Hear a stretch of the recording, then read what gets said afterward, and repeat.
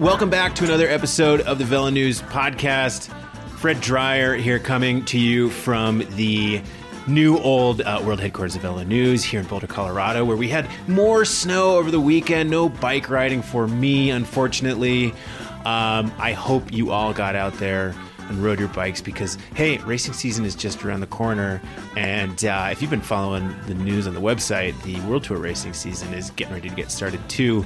We're going to talk with Andrew Hood later in the program about the upcoming Tour Down Under and some of the reporting he has been doing around that, who is expected to win, the teams, the riders going down there, the significance of the Tour Down Under, because it's a World Tour opener, and I don't know, I just have a hard time getting excited about World Tour racing in early to mid-January, but that's why we have Andy going to Australia. But before we get to that, I am really, really excited. We have some news here on the Velo News podcast, news from the universe of Velo News. And that is, we have some new hires, some new people joining the old Velo News team.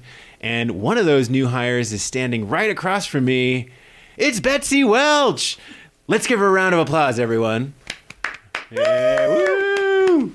Betsy was on the podcast a few months ago talking about her experiences reporting on gravel, and that was back when Betsy was a contributor to Velo News. But we got her in the fold. You stepped up, full-time status. How does it feel to be a full-time Velo News reporter? It's a dream come true. Yeah, you don't have to lie. You have a lot of work. It means to have a lot of stuff to do. Well, to be honest, we're calling this my soft launch. I'm just here a couple days a week for the next few weeks while I wrap up my other life as a public health nurse. But it's already really fun and exciting, and story ideas are bubbling very quickly. So Betsy is a ripping cyclist. You're a great writer and journalist, and you've been doing a lot of work. But yeah, as you mentioned, you're a public health nurse. So if anyone happens to injure themselves around the Velo News office, we can have Betsy patch us up. If I'm cutting a bagel in the snack room and I do that thing with the bagel knife where it goes through the bagel and cuts my hand open, Betsy, are you confident in stitching up Fred Dreyer's hand?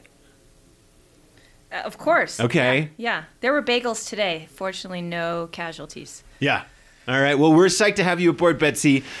We were talking earlier about some of the storylines that you're going to be tackling for us in 2020. You are coming on board to report on lots of different topics for us, but among them, high on the list is gravel and mountain bike racing, and also women's cycling, which is something that we have written about through the context of pro-women's road racing and mountain bike racing in the past.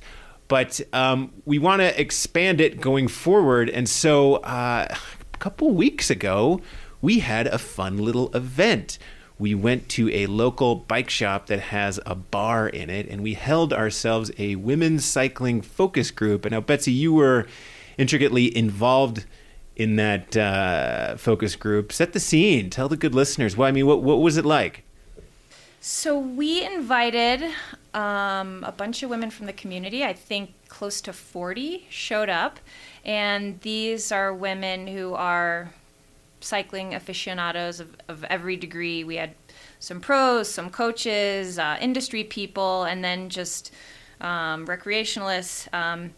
And with the diversity of women, there was also a diversity of what they're interested in, what they want to see covered in media, the stories they like to read, what they want to know more about, and what they already know a lot about. We were all super enlightened by their contributions, and they were also super pumped that we took the time to ask them what they thought. So we got a ton of good info from that night, and hopefully a lot of that will lend itself to stories that I work on this year. Yeah, I'm really excited too. I mean, we definitely talked a lot about some of the types of stories we've covered here before, pro women's road racing, who is winning the Healthy Aging Tour and the Giro Rosa and that type of stuff. But something that I thought was really interesting that came out of it was the desire to read more about stories that deal with the cycling community. So group rides for women, local cycling clubs that are succeeding at getting women involved in the sport. A few months ago, you wrote about a club in Bentonville, Arkansas, for example, that's had a bunch of success getting new women to not just get into mountain biking, but sort of climb the ladder and progress in the sport. And I'm really, really excited about that too. I mean, what other types of feedback did you get in your, we split into these smaller focus group. What other feedback did you get in your focus group, Betsy? Well, in addition to that, of course, there's a ton of interest among women in stories and backstory. So we talked a lot about who we follow on social media and why, and what kind of stories are interesting, which don't always have to do with racing. We talked about gear. Women are super into gear. They are really thorough when researching things to purchase, and they would like to hear about gear from women, because who wants to read a saddle review written by a dude? Not me. Unless it's a saddle for me. Yeah, so I mean, like you got your marching orders. You have all these fun things to report on: community, gear, racing, gravel, culture. Instagram. Who's the best like Instagram follow right now in women's cycling? I can't remember her name, but there's a woman who does like snarky posts where she makes fun of like women being used as models in bike ads. Okay. I can't remember what she's called. A lot of fans of her. But then really like everything from downhillers to roadies to bike packers. Lots of fans of Lael out there. You gonna get any workout advice from Kate Courtney's Instagram about doing like these really difficult looking workout routines? God. Like her jumps, like her box jumps? Yeah. Crazy. Or there was one that it looked like a medieval torture device that looked like it was like literally working out every single muscle in the body at the same time. That's the reason why she's a world champion mountain biker, and we are just humble, aspiring cyclists here at the VeloNews headquarters.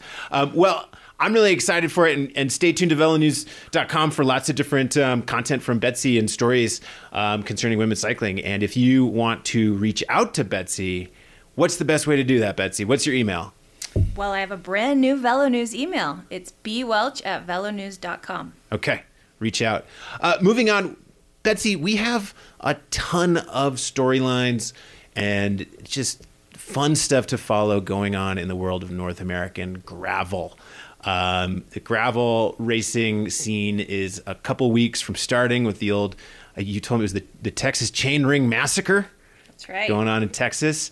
But before we even hit the racing, there's some news and some topics we have to discuss. The first is that apparently USA Cycling is really bullish on gravel and met with a number of promoters and athletes from the gravel scene out in Bentonville, Arkansas a few days ago to, from what we understand, create partnerships, try and understand how they can help gravel races, how gravel races can help USA Cycling. It's interesting because it is a confluence of two scenes and bodies that we have seen at polar opposite ends of the American cycling scene, where you have USA Cycling, the literal, like the by the book, the governing body, and then the gravel scene, which, gravel has grown up outside of the realms of USA Cycling, not by the book. Renegade, grassroots, part of the definition, I feel like, of American gravel is that it's not aligned with any type of governing body, etc. You've talked to some people who are there. What's been your feedback on what people are talking about? Yeah, I've talked to a couple race directors who were there. I think everyone kind of went not knowing what to expect and sort of left kind of mind blown. First of all, it was probably the first time that a lot of those people have been in one room. I mean, we've got people from the DK, we've got, the Kings from Rooted Vermont, Bobby Wintle, lots of people who don't always get to hang out together. So, an offshoot of the USA Cycling piece is that those guys all got to share ideas, which is really cool. But one thing that everyone has said is that they felt like USA Cycling was really there to listen and not really there to promote an agenda or give advice, but really there to say, like, wow, you guys are building and have built this thing, and wow, it's huge. And tell us about it, and hopefully down the line we can help and be involved. Yeah, I that's what other feedback I got too, and I think it's part of USA Cycling's wider push to have some new membership products that are going to be rolling out. I'm writing a piece about that coming out here in the next week or so, and I know that Rob DeMartini, CEO, and a number of other people there have been looking at the growth in American cycling around things like NICA and gravel and just stuff that's like exploded outside of the umbrella of USA Cycling, and saying to themselves, okay, we have a new regime here at USA Cycling. How do we reach out to these organizations and races and cultures that have succeeded without our help, and see how can we tap into that? What can we learn from them? How can we help each other? And I think it's something that has to happen. If the national governing body is really going to be a national governing body, then it needs to be involved in or try to help out and be involved in movements going on in cycling. Gravel is this huge movement. I mean, USA Cycling can't just be like crits and traditional cross-country mountain bike races anymore. If it wants to be relevant, it has to be involved in gravel. I mean, something that I thought was insane that came out of this was they said that they looked at the calendar and there are now 700 gravel events on the calendar for 2020. 700. I mean, I remember when it was just like an oddity and, a couple dozen, and you'd look at some of these websites that listed them all, and, there weren't very many. And now I just think like a lot of promoters have seen, A, the explosion of popularity of gravel, but B, you can put one of these events on and not go bankrupt doing it. And they're getting inspired and involved. Yeah, and you can put one on that's like really weird and unique and cool.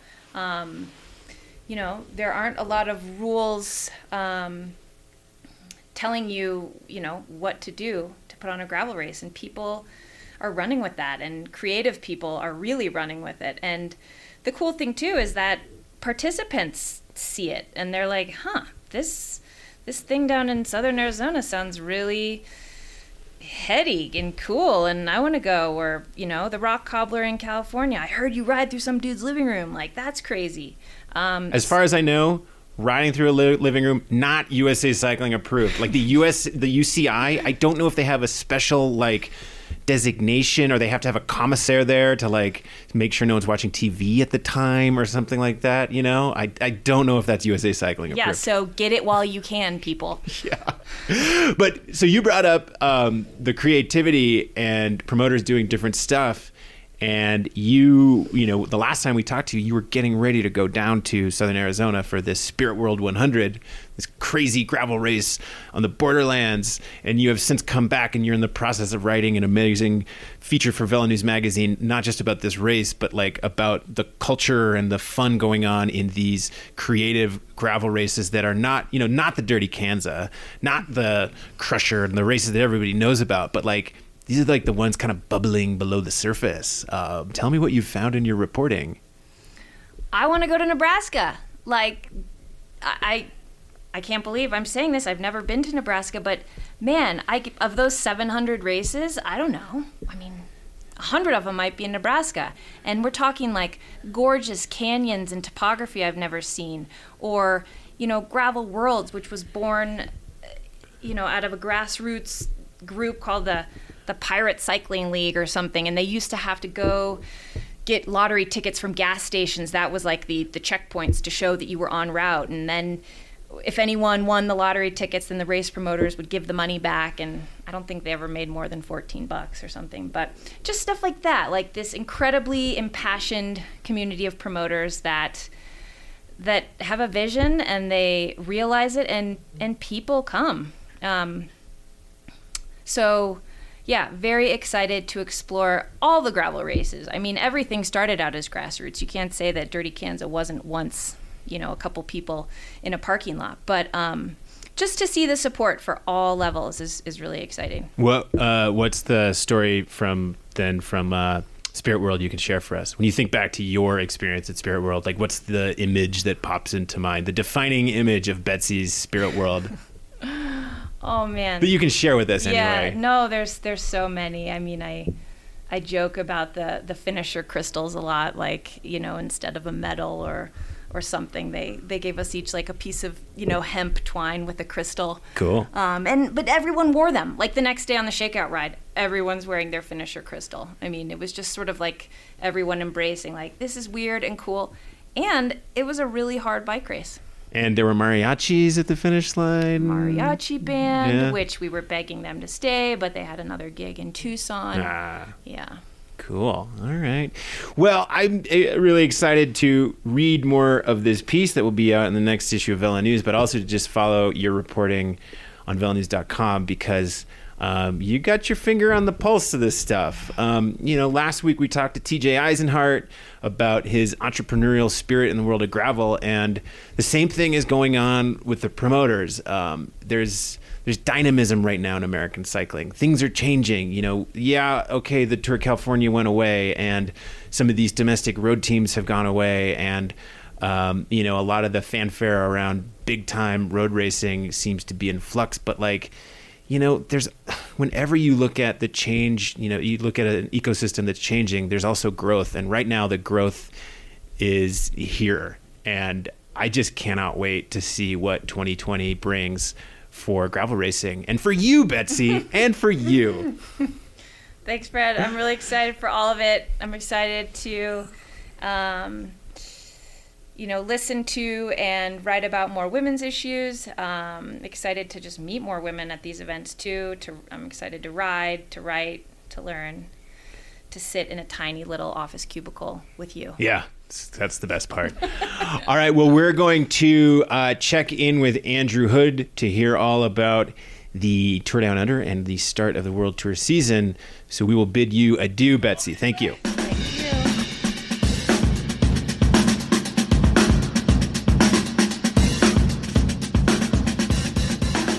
As promised, Andrew Hood is on the line. Andy, you are coming to us from the man cave in northern Spain. You're looking a little bundled up and cold, which is totally contrary to the photos that I was seeing on your social media from this week, Andy, because it looks like you took a trip down to the warmer climates down there in southern Spain to attend some team camps.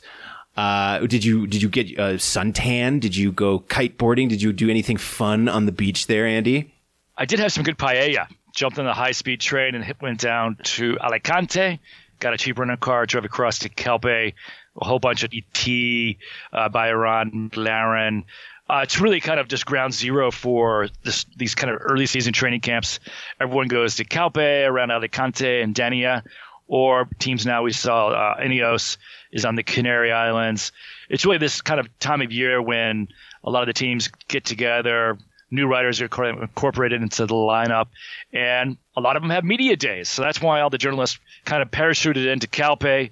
The day 10 the other day was Deceuninck Quick Step. Just a big vibe there. Patrick Lefevre, the team boss, brings in all the sponsors, all the VIPs, kind of rent out this whole hotel they've been going to for years.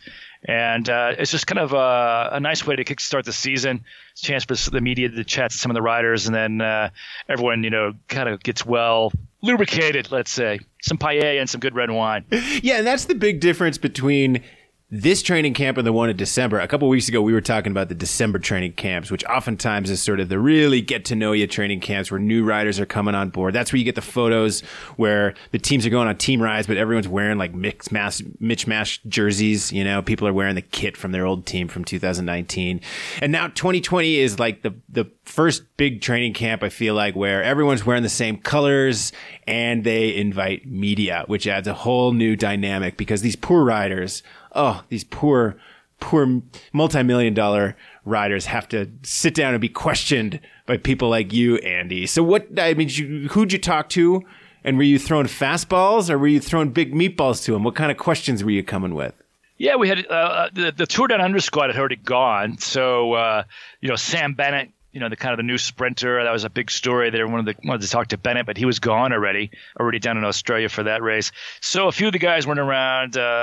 Hodeg wasn't there as well. He's back. He's in Colombia. So there wasn't quite everybody was there. But they had the big hitters. Remco was there, Alaphilippe, Bob Jungels was there, Stybar. So, most of the big names. It's interesting this year, Fred. Quick Step, they lost Gilbert, they lost Viviani and a few other riders. 11 new riders come on this year. A lot of new young riders. They're hoping to kind of fill some of those gaps. The pressure's on. So that's what we're asking them. It's like, can you guys be as successful as you were last year? Because, Quick Step, they had a great season, won 68 races. Number one ranked team again. Lefebvre has this kind of the wolf pack. It seems to work pretty well. And they're confident that even by losing guys like Viviani and Gilbert, that they'll keep winning. I think they're going to fall off a cliff. Won't win any races in 2020, not a single one. That's not going to happen. That is the story with this team over the last few seasons. It's just plug and play. Guys come and go, sprinters come and go. Marcel Kittle's there kicking butt, then he leaves, and then it's Gaviria who steps up and starts winning all the big races. He leaves, and then it's Viviani, and now Viviani's gone, and they have Sam Bennett. And the big question is, will he be able to, help amass this number of wins? 68 wins. It's insane. And they've done it, I think this was like their third or fourth year in a row. And then I love your man Lefebvre coming out with the quote saying, we have the fifth or sixth biggest payroll. Only the fifth or sixth biggest payroll, yet we continue to win. So, of course, the expectation is for them to have another big winning season. And Lefebvre loves it when riders leave his team and take that big money contract. He just sits back and loves to watch guys like Gaviria. Had a pretty rough season with that move to UAE. Guys like Terpstra, won some big races under Lefebvre, and had a bad crash last year, so that takes you out. But he kind of licks his lips and hits back and just watches with glee as these guys take the big money, and then they go to another team and it doesn't quite work as well for them. So that'll be an interesting storyline as well, because you got some guys leaving, especially a guy like Gilbert going to Lotto Soudal. But once again, the big buzz was Remco. To be honest, it's the first time I've actually seen Remco in person, because his calendar just didn't quite match up to any of the races I went to last year. So the big buzz for Remco, he's going to the Giro this year, making his Grand Tour debut. He's got the Olympics online, as well as a pretty busy spring calendar. And he's talking, he's more motivated than ever. But he's an interesting guy. He's 19 years old, but really carries himself well. You can tell he's going to be a big star in cycling. But just patiently, just answer all the questions, and just maybe in 10 years he won't be as excited about talking to the media. But he was up there literally. Went to the top level, this kind of bar area at the top of this big tower hotel. He was up there for 4 hours, gibbering away to all the Belgian TV, the French were up there, finally got it with the English press, and he just patiently answered question after question after question. And he thinks that, he's 19, man. He wants to keep racing. He wants to keep winning races. Like Patrick Lefebvre says, we just can't hold this kid back. 4 hours. My God. I think that's something that gets lost to cycling fans is that, you watch something like the NFL and these guys have their press conferences or their media day and they're going up there and talking for 15, 20 minutes. And then you look at that through the lens of a pro cyclist. I remember being at the finish line of Liège-Bastogne-Liège the year Andy Schleck won. And he did, an hour and a half worth of interviews across 5 languages. And it was like, okay, here's the Germans. Okay, gibber, gibber, gibber. Okay, here's the Dutch. Or here's the Luxembourgese and the English media outlet. And they just go from language to language seamlessly. And so Remco, this 19-year-old kid, 4 hours of questions from multiple languages, and he's just handling it like a pro. That's pretty impressive. You don't see a ton of 19-year-olds that able to do that, let alone win big races like that. What was your impressions, Andy? He's this baby-faced kid. He's, this kid who was being born when you'd already been working for VeloNews for a few years at that time. Did he look like a pro cyclist, or did he look like your little nephew? Yeah, he's got a little stubble on his chin. He's starting to fill out a little bit. Definitely has a little the boyish look to the boyish man, as he might say. Uh-huh. But yeah, he definitely carries himself like a pro, though. He make no mistake about it. This kid, he's got star written all over him. He was already a big star even as a junior, so he's been in the center of attention in the Belgian media for already a couple of years. So he handles himself quite well, carries himself well. And the other guy that everyone was talking to, of course, was Julian Alaphilippe. Lulu, after that season he had last year, came really the closest French rider to winning the Tour de France. Really, I think it's probably I mean, there's obviously he finished 5th overall. There's been obviously other French riders on the podium, so you could argue that maybe those guys were actually closer to winning. Alaphilippe, carried that yellow jersey into the Alps, into really 2 or 3, 4 days away from Paris, and no Frenchman's done that in a long, long time. So he was also a big focus, and the big question there, of course, is are you going to go back to the Tour to try to win? And he's already been saying for a couple of weeks and a couple of months really that no, trying to win the Tour not going to be his goal in 2020. Though, he did kind of say for the first time that maybe someday in a couple of years he thinks he might try to go back and try to win the Tour on a course that favors him. And it's kind of a shame that the Olympics are this year, because he's obviously putting a lot of emphasis on the Olympics and the World Championships. But man, this year's Tour course is great for Alaphilippe. Just like last year, it's kind of a lot of punchy climbs and these kind of just endless mountains. And the altitude isn't quite as much as an issue as it was last year. So it's kind of a shame that he won't go back to the Tour this year to try to win. But I think it's a smart call because he's such a great rider. He told us that he won't be defending his San Remo title. He's not going to be racing Strade Bianche, but he is going to the Tour of Flanders for the first time, into the Ardennes, into the Tour, into the Olympics, into Worlds, and Lombardia. So he's going to be very busy this year. So why do you think that is? What struck to me about his schedule as being particularly strange was no Milano San Remo and then no Strade Bianche, because those are courses, he won both of them last year. They're races that seem to cater to his style. Is that just a matter of wanting to give himself a little bit more time to get into shape, peaking for the Olympics? Is that a matter of, hey, I want to try something new at the Tour of Flanders? Why do you think he's skipping those races? Yeah, so I think it's a little bit of all those things you just mentioned. He'll be doing Paris-Nice, going for a big push there to try to win it. And then he'll be going into Dwars-Vlaanderen, which is early April. So I think the idea is for him to really kind of build up towards a major peak around Flèche and Liège and give Flanders a pretty good run. It's his first time, so no one's expecting him to win. He wants to go there. He said to learn and to help the team. But I think the real peaks are coming later in the season. That first early peak is going to be in the Ardennes. So, it's a hard race. Strade Bianche is a very hard race. Stybar told me the other day that he thinks it's the hardest race in the whole World Tour calendar. So I think, don't want to put too much pressure on him too early in the season and really have him be strong when it counts in the Ardennes and then going towards the Olympics. I mean, he's definitely 5-star favorite for the Olympics, just looking at that course, knowing how punchy it is. A couple long climbs, but a real punchy climb. So I guess that makes sense. I still wonder, though, if some of these guys who want to do well at the Olympics, if choosing to ride the Tour de France is going to be just asking a little bit too much, too close to that race. But, that's always the gamble with the Olympics. It just seems like you can never slot a big race like that with so much importance into the schedule and not force riders to make tough challenges one way or the other. Well, that would be the big question. We'll see if the guys doing the Giro and then kind of prepping a little more tranquilo going into the Olympics arrive maybe a little bit fresher. But, there's nothing better. I mean, most guys come out of the Tour, depending on how you race it, of course. Guys will be on their knees. But if you're a guy kind of tapering toward the Olympics, like Valverde has already said he's going to pull out of the Tour early.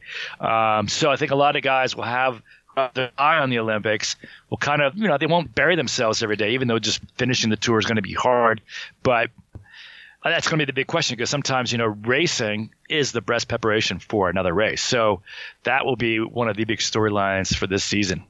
Hoodie, we are a week away from the start of the World Tour season down there at the Tour Down Under. You are getting ready to fly to the other side of the globe to cover this race for us. When we last talked, there was still some fear about wildfires. There was still talk and questions about whether or not the race would be going on. It sounds like the race is in a more secure position a week out with the fires. I've seen a number of teams already going down there, announcing rosters, committing to it. What's your sentiment about the race happening in 2020? Yeah, it looks like everything's good to go. It did get cooler last week. There was even some rain around Melbourne, even though the worst of the fires are still in that area between Sydney and Melbourne, kind of on the southeast coast. And remember, Adelaide, where the Tour Down Under is in South Australia, nearly 800, perhaps even 1,000 kilometers away, from where the worst of the fires are. And typically there's this prevailing west to east wind that is pushing all the smoke kind of out. We've seen it hit New Zealand. So right now there hasn't been. There was one kind of major fire in around the Adelaide Hills. That was a couple of weeks ago. Since then, there hasn't been any major fires in Adelaide. There was a big fire in Kangaroo Island, which is kind of a couple hundred kilometers southwest. It's an island. And temperatures, I saw the forecast for this coming week. Warm, kind of typical Australian heat in the high 80s, low 90s. That's going to help a little bit to take some of the pressure off. So I think the Tour Down Under is going to be safe. The bigger question is going to be for the Cadel Evans race. They've included a women's race and some other racing there, some other public events. So they have like 3 or 4 days of events, pretty close to some of where the fires are down in Victoria and near the Sydney area. But they had the Australian National Championships last week, which were even, kind of in that same area around Melbourne. No problems there to hold that race, even though there is a little bit of smoke. That's going to be the bigger concern, I think, is more smoke than any extreme heat or even fire danger. So this race, Tour Down Under, it's it's a tough race. There's some hilly stages. It's the season opener. There's always fun stories and fun content that comes out of this about how out of shape guys are, or how guys wish they had better form, even though they probably have fine form. A race that is revered for its cloverleaf design, for being based around the same town and series of towns to make it a little bit easier on transfers for the riders and the media. What are the other things that stand out to you about Tour Down Under? If you were explaining this race to a total, to a new cycling fan, what would you tell them about it? Well, I would say that the race is certainly more challenging and difficult than it was a few years ago. When it did first start out, it was almost a criterium race. You'd see guys like Andre Greipel win the overall. Now, they've kind of gradually made the race a little bit harder. They've added a day. Now it's a 6-day stage race now. The Wollonga Hill is always kind of the trademark uphill finale. Richie Porter's won that stage 6, maybe even 7 times in a row. But the race has definitely gotten a little bit harder. They've added one kind of other hard climbing stage, so it's certainly not as easy as it used to be. And just generally, the general trend we've been talking about, looking back in this past decade, every World Tour race is pretty much full-on race. Even racing in January, the distances are a little bit shorter than a typical World Tour race. Most stages are 130 to 150. But they're racing pretty bloody hard, so it's not like it's an easy race. Like where, back in the old days, we heard the stories where the guys would be hanging out in the bar every night, drinking, and then getting up the next afternoon and racing. Those days are long gone. This is World Tour. A lot of teams go down there early to train. Guys already going down just to kind of build and use this to kind of go right into the main European races. And so it's a good race. It's a big event for Adelaide, which is kind of the 3rd largest city in Australia. The community really wraps its arms around the event. All the local communities in the Adelaide Hills get if you ever had a chance to go cycling, man, in Australia, this is like a great place to go. There's some wineries, some great hill riding, there's some beaches. I personally have never swam there just because the whole idea, because I've seen the shark reports, man. I'm afraid of the sharks. As you should be. Andrew Hood, I appreciate you chiming into the Velo News podcast. We're going to let you get going so you can pack your bags and head to Australia. All right. Thanks, Fred.